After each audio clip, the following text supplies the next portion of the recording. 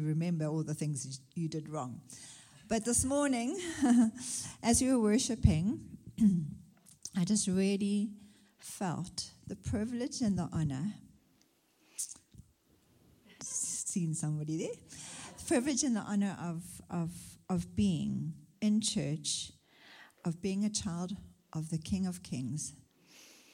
And just coming here this morning and seeing some familiar faces and some unfamiliar faces, it doesn't matter because we are all connected because we love Jesus and He is our Father.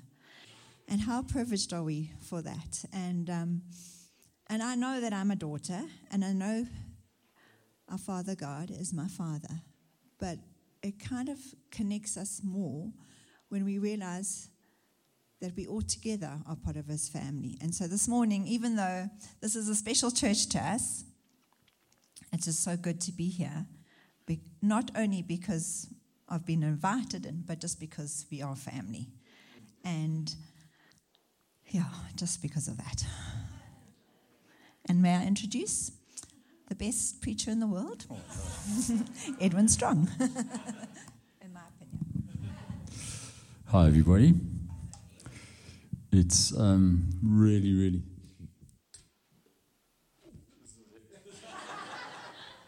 I'm not OCD, I just like it at that angle.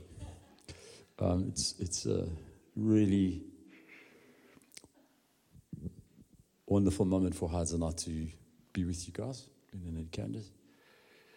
And I'm going to just get right into it, because if I start being a little bit personal, I will start leaking, and I might not stop.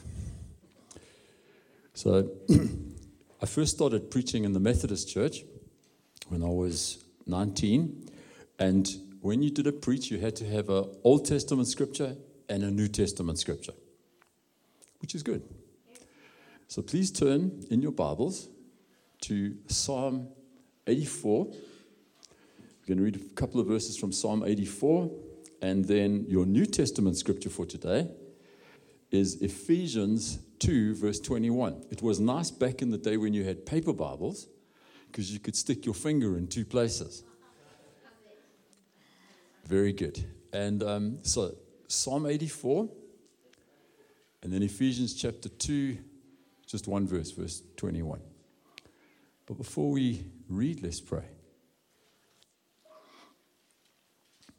So in 1 Samuel chapter 2, God spoke to Eli,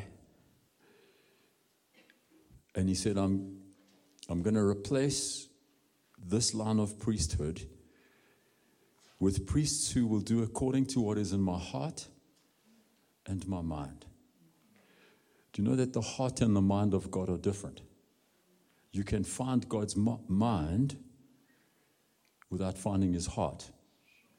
And you can find God's heart without finding His mind. He says, I'm going to raise up a priesthood who will do both. He'll know what's in my heart. He'll know what's on my mind. For whatever reason you came here this morning, the Lord brought you here because He wants to show you more of His heart and more of His mind. Over this church, generically, over you individually. You might belong to another church, but He brought you here this morning because He wants to show you His heart and His mind. So, Father, I ask in Jesus' name that You would increase in this place and in this moment, that we would decrease. I thank You, Father, that You are able to take 5 loaves and 2 fish, which is really just 2 food groups, and feed a multitude. I thank You, Father, that You're able to take the fragility and the frailness of our preaching and feed everybody uniquely and specifically. And I ask that You do that. I ask, Father, that Your Spirit would be so present and so real move so deeply and so powerfully and so specifically in every single heart here.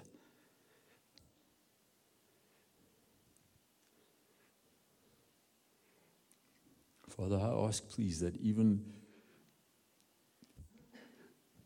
though I say one thing with my words, Father, I pray for the application that comes from your Spirit.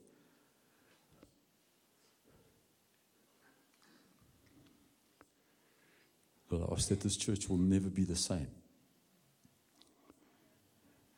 because of your word that is a deposit into it today.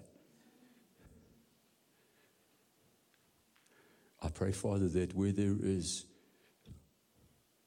calling, vision, dream, gifting, authority that is lying dormant, that you would awaken that this morning.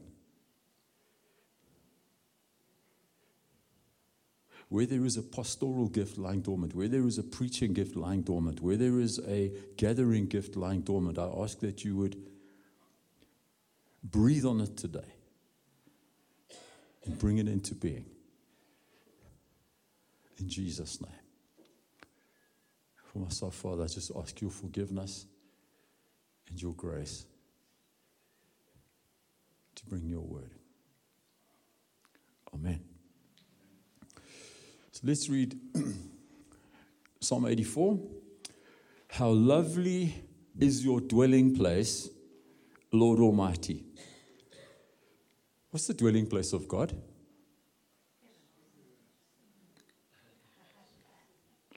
How lovely is your dwelling place, Lord God Almighty. For the guy who wrote the psalm, what was the dwelling place?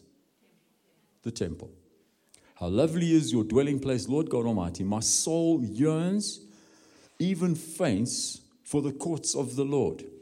My heart and my flesh cry out for the living God. Even the sparrow has found a home, and the swallow a nest for herself, where she may have her young, a place near your altar, Lord God Almighty, my King and my God. Blessed are those who dwell in your house. Old Testament, the dwelling place was the temple, and the presence of God, which is everywhere, was somehow unique in the temple. And this psalm speaks of the beauty of the dwelling place of God. And there's this little verse that says, even the sparrow has found a place. She can have a nest and have her young. I want to come back to the sparrow. New Testament. In whom the whole structure, Ephesians 2 verse 21, in whom the whole structure being joined together grows into a holy temple. Do you know that you are a holy temple? In your togetherness and as an individual, you are a holy temple. And in him, you are also being built together into a dwelling place. Same word. Old Testament, dwelling place. New Testament, dwelling place for God by the Spirit. In the Old Covenant, the dwelling place was a building. You went to it. The glory of God, the presence of God was there. As Psalmist says, I love that place. In the New Testament, you are the dwelling place. The church is the dwelling place of God. It's the most beautiful thing, friends. Jesus is building his dwelling place, and God inhabits it by the Holy Spirit. I want to go back to the sparrows. Jesus spoke about sparrows. He said, are not 2 sparrows sold for a penny? In other words, sparrows weren't worth very much. Seriously. Do you know that sparrows visit the dwelling place of God today? There are some sparrows that will have arrived here. You know that? What is a sparrow in the New Testament? It's a person that comes to the dwelling place of God and feels like, for whatever reason, they're not worth very much. The people that arrive at church week after week feel insignificant. One of the questions I ask myself over and over again with our church and the site that we're involved in is, can the sparrows find a place? Can the sparrows find a place where they can build a nest? Can they feel at home here?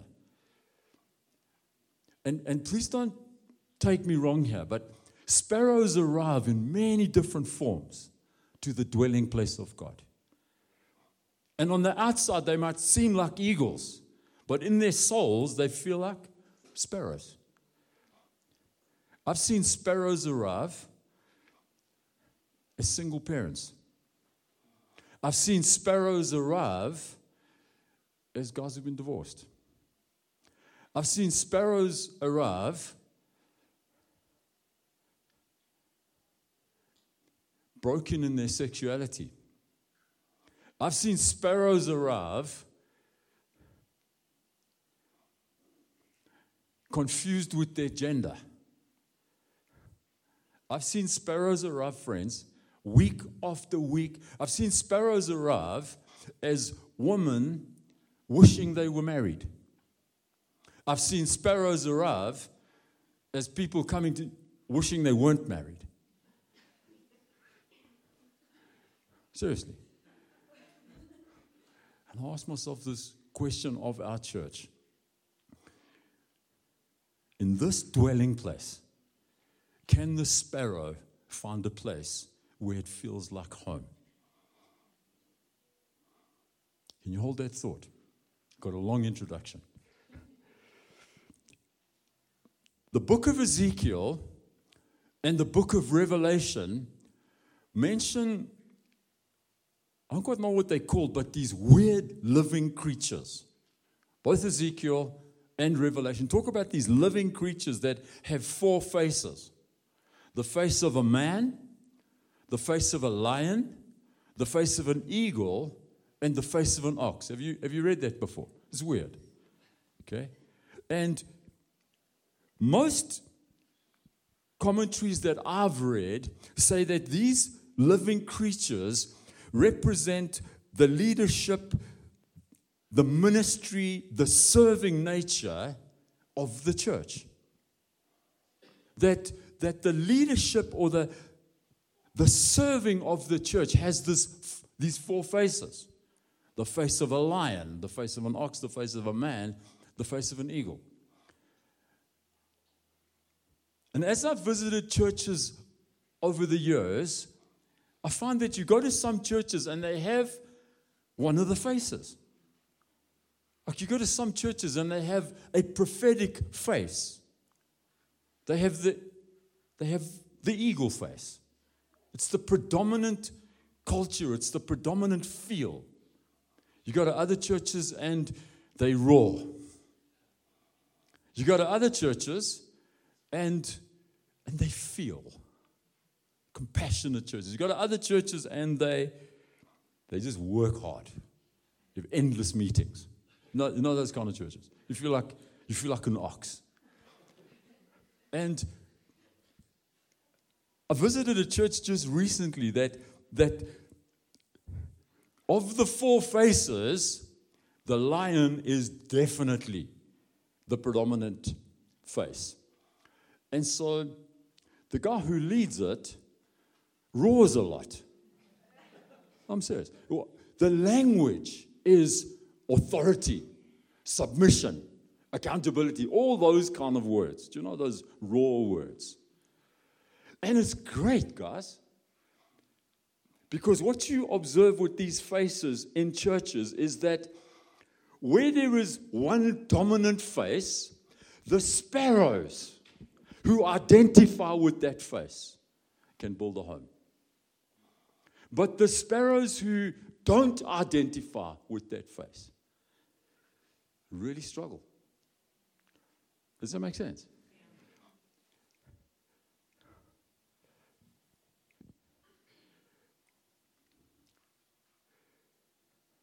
I have seen that where one face is dominant, the church is strong in that area, but where the other faces are absent, the church is incomplete.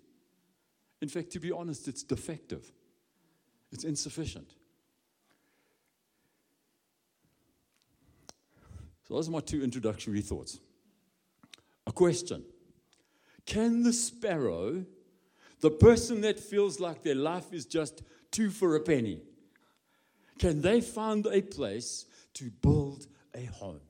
Can they find a place where they can be productive and fruitful and belong and safe and loved and not shot with a pellet gun because they're pooping on the floor? And secondly, by way of introduction, these 4 faces. Are we attending to the face that we are not? Now, I'd like to look at those 4 faces from 4 New Testament pictures of the church. Because in the New Testament, the church is referred to as a family, as an army, as a body, and as a holy temple. And if you think of those 4 faces, they are well reflected in these biblical pictures of church. Church is a family. Church is an army. Church is a body. And church is a holy temple. This dwelling place. How lovely is your dwelling place? It's those 4 things. It's a family, an army, a body, and a holy temple. And I'll never get through all 4.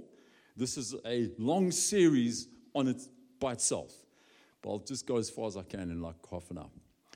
Let's contemplate the church as a family. In the late 1980s, there was a teacher and a writer by the name of Francis Schaeffer. Some of you might have read his books. He was a really great teacher. And he said this: biblical orthodoxy without compassion is surely the ugliest thing in the world. He says the church needs to be right, but it also needs to be beautiful. Let me make that whole quote again. Biblical orthodoxy, in other words, we hold doctrine and we hold truth. And this is what the Bible says. Biblical orthodoxy without compassion is surely the ugliest thing in the world.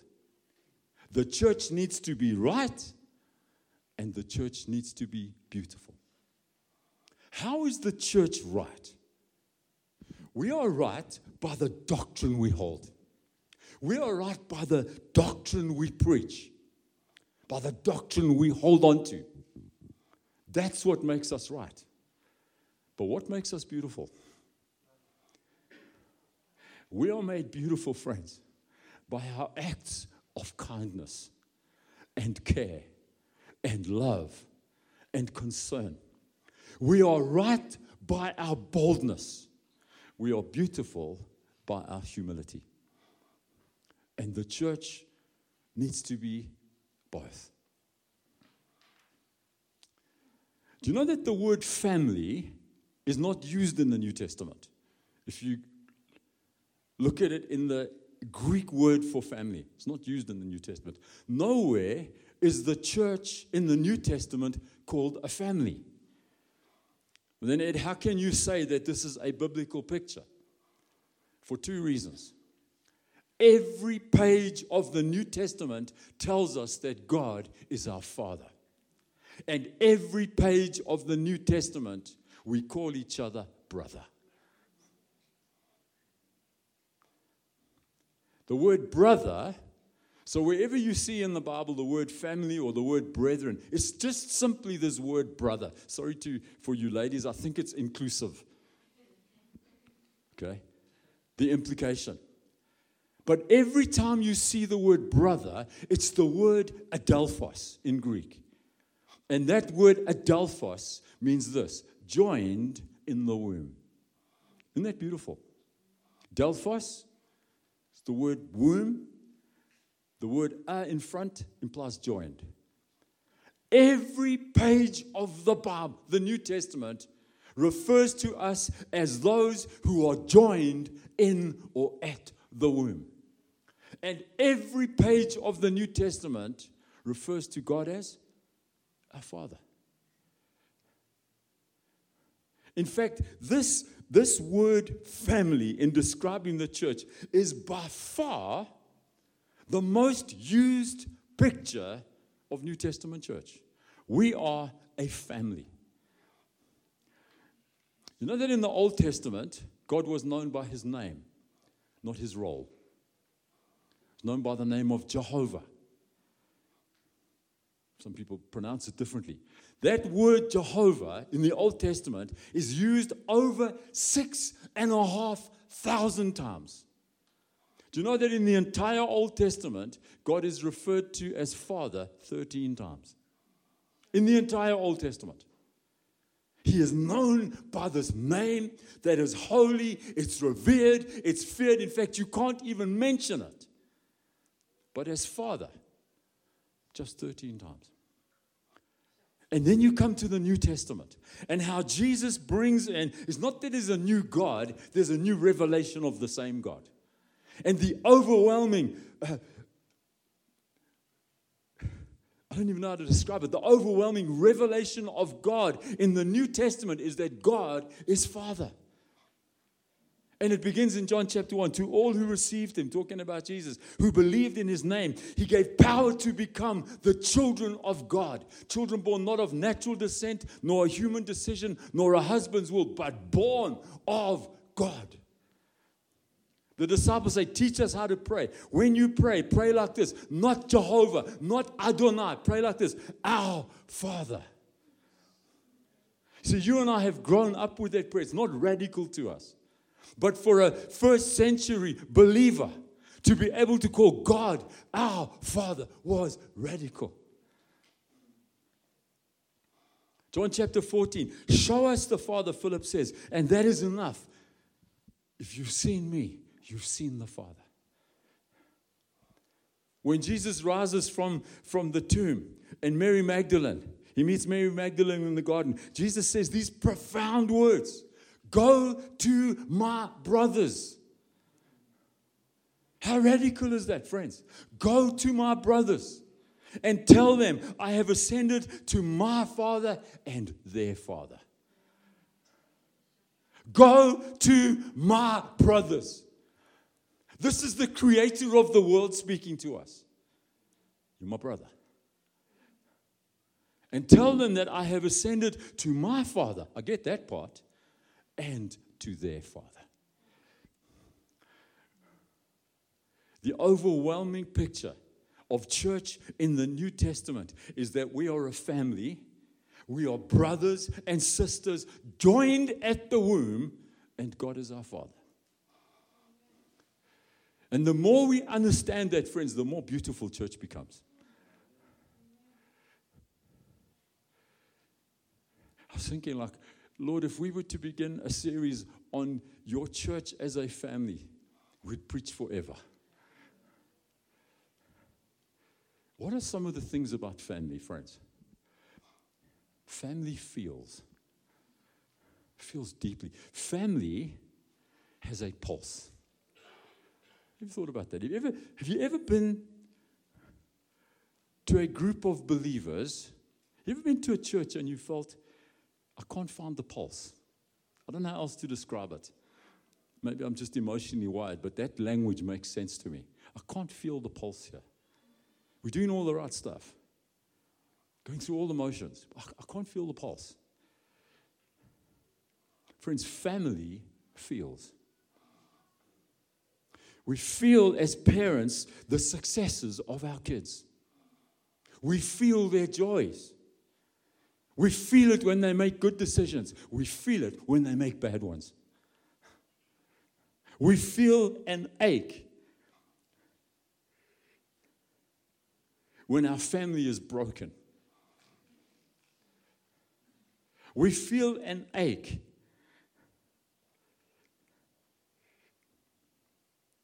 I've watched the pain that parents feel when their children decide that they're lesbian or homosexual. Watched it over and over again. I'm not having a go at anything, by the way. I'm just telling you that family feels. We are not immune to this.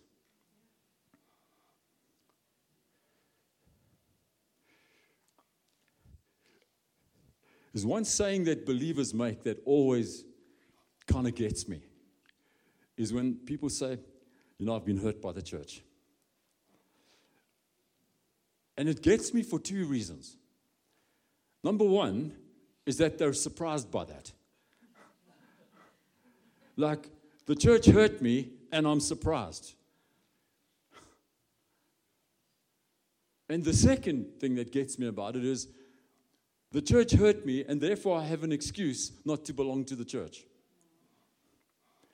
Guys, my family has hurt me. My parents have hurt me. My grandmother hurt me. I'm still part of my family. My boss has hurt me. I work for the church. My boss has hurt me. Still go to church. The worst 12 years of my life, and I only did 12, by the way, was school. I hated school with every part of me. I went to Marist Brothers in Anda. It was terrible. People want to go to St. David's. No, I wouldn't go to St. David's if you paid me. Honestly, it was terrible. Those brothers were horrid. But I still did it. I did it for 12 years. I think I was caned on my first day by Mrs. Kempster, who, by the way, was my father's headmistress. How can you have the same headmistress for 2 generations? Tells you something about that school. Mrs. Kempster. My class 1 teacher was Mrs. Scarfsma. I visited that school after I'd been married for 20 years, and she was still terrorizing grade 1 kids. Put your hands out like this. Beat you over the knuckles with a ruler back in the day. I still did 12 years. But let the family of church hurt us. We've given up on it. Friends, family feels. Tell you something else family does. It's family serves. And you might think, really? If you don't think family serves, you haven't had kids yet. Every time you change a nappy, what you doing? It's disgusting. Serving. So I want to say this, friends. Family serves from the place of love. John chapter 13, Last Supper. It says the time of the festival of the Passover was at hand. And Jesus, knowing that the time had come for him to leave the world and go to the Father, having loved those who were his own, he now showed them the full extent of his love. What did he do? He washed their feet. Do you know that for every other slave, washing feet was an act of service? But for Jesus, washing feet was an act of love. Same thing. Same feet, same dirt, same water, same towel.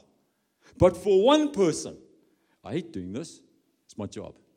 For Jesus, I love doing this. Act of love. Same act.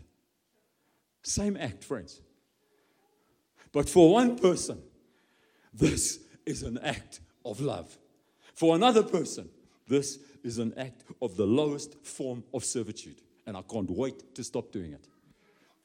And we see within the church, friends, how one person or 2 people can do the same thing. But for one, it's an act of service. And for another person, the same thing is an act of love. Quite remarkable, isn't it?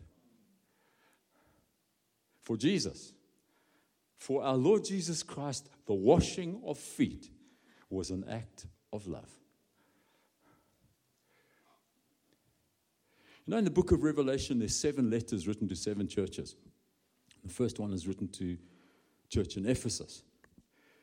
And this is what is said of the church at Ephesus. I know your deeds, your hard work, and your perseverance. I know that you have persevered and endured hardship for my name and have not grown weary. Let's just stop for a moment there. Talking about a church. I spoke about flavors and faces of churches. This is the church that, imagine going to the church at Ephesus, where they persevere, where they work hard, where they suffer hardship. What do you think would happen in the parking lot of the church at Ephesus? Hey, they'd have good car guards. Your car would never get broken into when you visit Ephesus. What would the foyer be like? The church at Ephesus. The cappuccino machine would always work even during load shedding. They would have backup generators. They would have inverters. They would offer you not just milk, friends. There would be almond milk, soya milk, pouring cream. I'm telling you. Fresh cream. When you walked into the church at Ephesus, the guys would know exactly how to greet you. You wouldn't feel like it was a gauntlet and some granny's going to kiss you on the lips. And you wouldn't also feel like, I have to tell you this story, guys. There's a lady in our church back at home. And I'm not too sure how old she is, but she is in a proper old age home. I want to tell you what her name is, just in case you ever come. But please come stand your love. This is how she greets me every Sunday. And I'm not like phobic with, you can't overhug me. I'm pretty fine with that. Yeah. So this is how she greets me.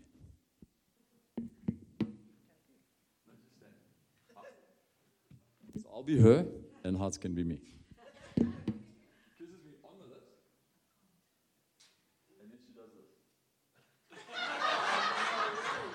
I'm telling you.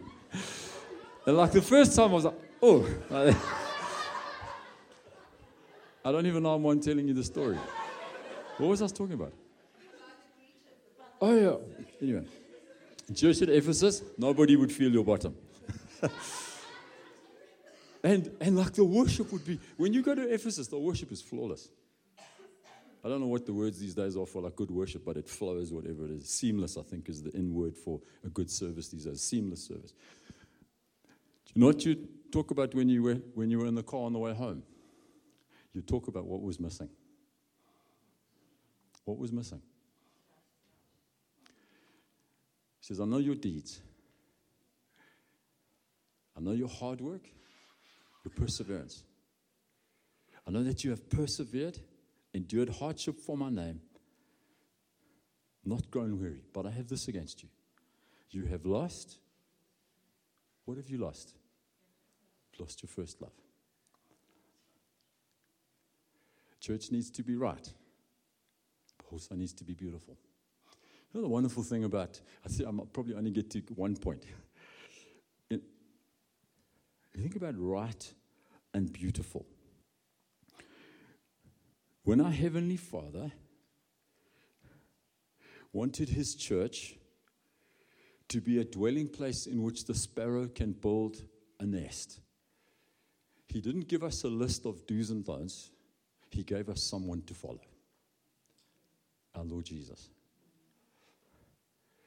And you think about, from John chapter 1, it says, and the Word became flesh and dwelt amongst us. It wasn't teaching to listen to, it was teaching to look at. The Word became flesh and dwelt amongst us, and we beheld His glory, the glory of the one and only who came from the Father, full of grace and truth. Beautiful and right. For the law was given through Moses. What happened with Moses? Just got the doctrine part right. For the law was given through Moses. Grace and truth came through Christ. And from His fullness, we have received grace upon grace. Do you know the hardest thing for me as a leader in the church is to hold grace and truth? Give me one or the other. Let me just be a truth person, or let me just be a grace person. Somebody asked me the other day, Ed, how do you cope in 2023 with all this gender, with all this LGBTQ? How do you cope in the 21st century when believers think it's okay to live together before they're married? How do you cope in 2023 when Christian parents are telling their children, just live together before you get married to make sure this is a good thing? Somebody asked me the other day, how do you deal with that? You know what my answer was? My heart breaks. My heart just breaks. Because I can be just truth. And I can be just grace. But I have to hold both. And the only way I hold both is, I said, I don't know how else to tell you. My heart just breaks. Because I watch, anyway. Family gathers. Friends, family gathers. We gather when there's trauma. We have a family in our church at the moment. The guy does races motocross. He's lying third in South Africa, just for those of you that like motocross. Anyway, he fell last week, and he's in ICU right now in Cape Town. The family are all over South Africa. They live all over South Africa. Where do you think they are right now? All in Cape Town. Why? Because the family gathers. The family gathers around trauma. The family gathers around celebration. The family gathers. The family gathers around the Sunday lunch table. The family gathers, certainly my family, gathers to go to church together. That's what families do, friends. They gather. And we put aside some of the things that, well, I'd actually prefer to be riding my motorbike right now, but it's Sunday lunch. And it's not that Sunday lunch is more important than riding my motorbike, but I can ride my motorbike later. We can't move Sunday lunch to later.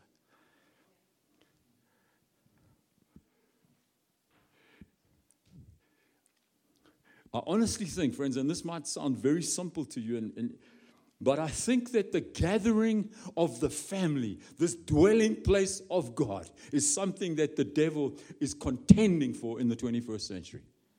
The church gathering. Friends, we gather. It's what we do as a family. A gathering people.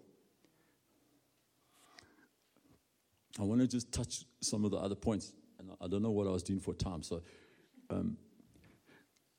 please go home and contemplate this. Please, friends. Please go home and contemplate God our Father and you and I joined at the womb. And what that means, and what it needs to look like. Go home and contemplate. The church needs to be right, and the church needs to be beautiful. Second thing I'd like to talk about is the army. Because they're probably the two most contrasting pictures. Body, I think we understand, and holy temple, I think we understand. But when it comes to the church's family and the church's army, it almost seems contradictory. We're all familiar with Ephesians chapter 6, verse 10. Finally, be strong in the Lord and the strength of his might. Put on the whole armor of God, that you may be able to stand against the schemes of the devil. For we wrestle not against flesh and blood, but against principalities and powers, against the spiritual forces of wickedness in the heavenly places. And so it goes on. We're familiar with 2 Corinthians chapter 10. For though we live in the world, we do not wage war as the world does. For the weapons of our warfare are not carnal, but are powerful to the pulling down of strongholds. Friends, if we think we are only a family and we are not at war, we are stupid. The church is at war. There is a war going on. If we think that as the church, we are just going to present truth, we are just going to present the Bible, and everybody's going to love us for it, we are very, very confused. There is a spiritual war taking place, friends.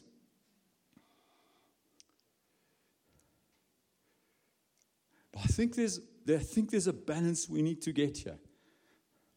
We are a family doing army things. We are not an army doing family things. Let me say it again. We are a family doing army things. We are not an army doing family things. The overwhelming presentation and picture of the church is family that fights together, not an army that lives together.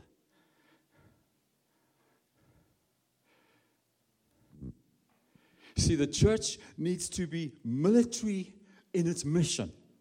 Please hear this, friends. We need to be military in our mission, but not military in our manner. Let me say that again. We need to be military in our mission. There is a world that needs the gospel.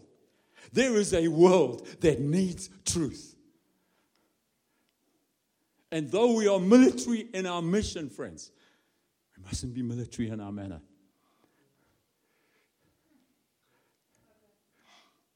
See, when you talk about army, you don't use the word members. You use the word numbers. An army never counts its members. It counts its numbers. A family never counts its numbers. It counts its members.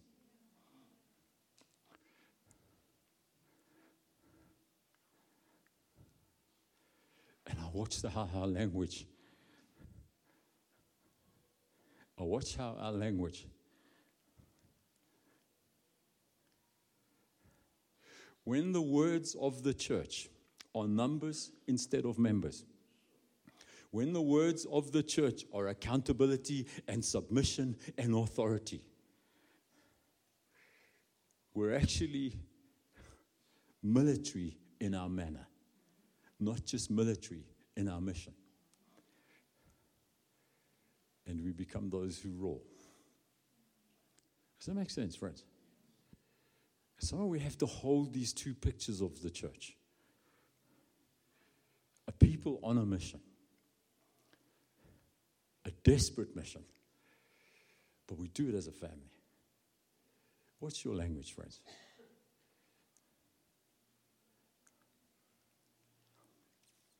We're a body.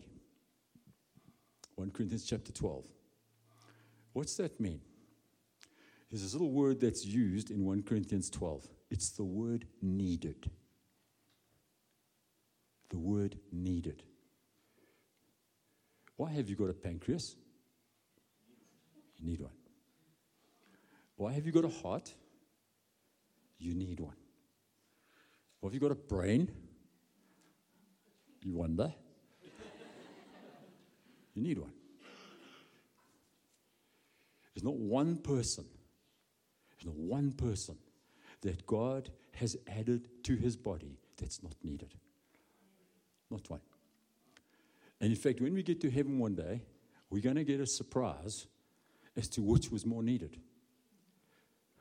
Do you know that there's no shortage of guys putting up their hand to preach? But try and get somebody to work in your kids' ministry. Then you realize who's more needed. It's quite sobering, isn't it? Body speaks of need. I want to say this to you, dear friends. You are needed. The body that you are part of, you are needed. And you're needed because you have a function. And when you are absent, see, I'm always amazed at this. We're happy to make a difference when we're there, but we don't want to have to not make a difference when we're not there.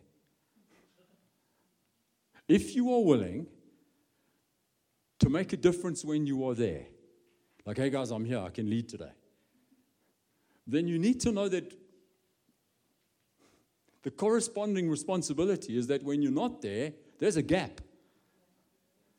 So I don't want to be held responsible for the gap. I just want to be responsible to make a difference. You can't be one or the other. Last picture. Picture of the Holy Temple.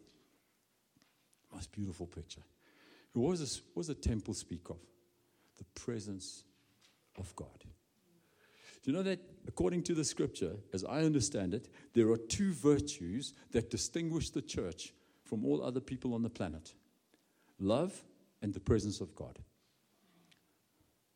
Love and the presence of God. John chapter 13, by this, all men will know that you follow me because you have love. Distinguishing factor, distinguishing virtue of the church is love. Exodus chapter 34. God says to Moses, I will go with you. Moses, Lord, if you do not go with us, do not send us up from here. For what else will distinguish me and your people from all the other people on the earth if you do not go with us? Two distinguishing virtues of the people of God is the love of God and the presence of God. Can we stand, please?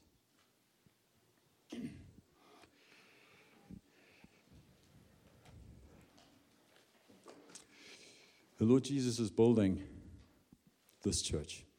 He's not just building this church, but He's building this one. And for those of you that are members here, you're not numbers, you are members. You are the family of God. You are the army of God. You are His body. You are His holy temple. And I want to pray over you as individuals because you fit into that somewhere. You fit into that somewhere, friends. You might feel like an insignificant sparrow. Seriously, you might feel like an insignificant sparrow. But there is a place in this church to have a home, to build a future, to bear fruit. Do it.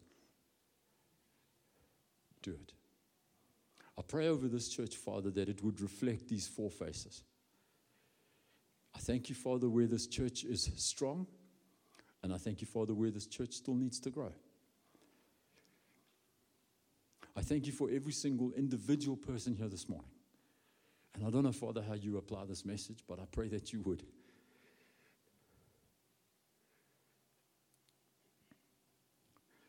Friends, the Lord brought you here this morning so that you would know you are a member. You are a member with a God-given gift to function. A God-given gift to function. And friends, can I say this? Whatever you think your function is, it's more. So man, you came here this morning, but whatever you think your function is, it's more. See, we put each other in pigeonholes. Oh, that's so-and-so, he does that. Oh, that's so-and-so, he does that. Oh, that's so-and-so, she's with the kids. Oh, that's Jermaine, he leads worship. It's more, bro. It's more. The function is more. It's wider. It's deeper. It's more far-reaching.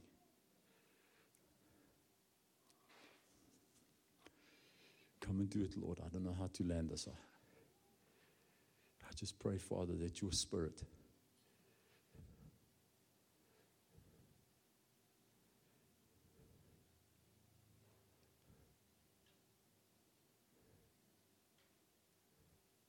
you're not too old, friends, to be super fruitful. You're not too young.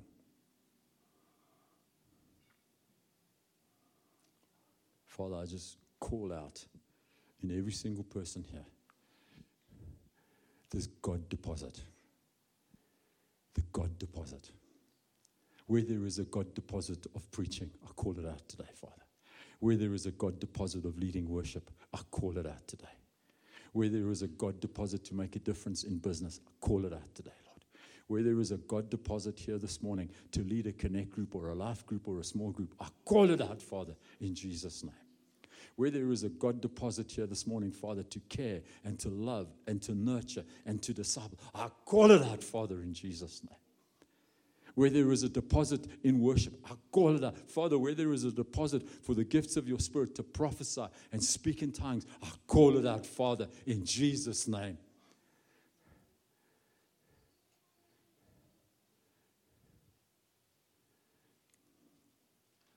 Even the sparrow has found a place to build a nest and have her young. Go have your young, friends. Go build your nests. In Jesus' name. Amen.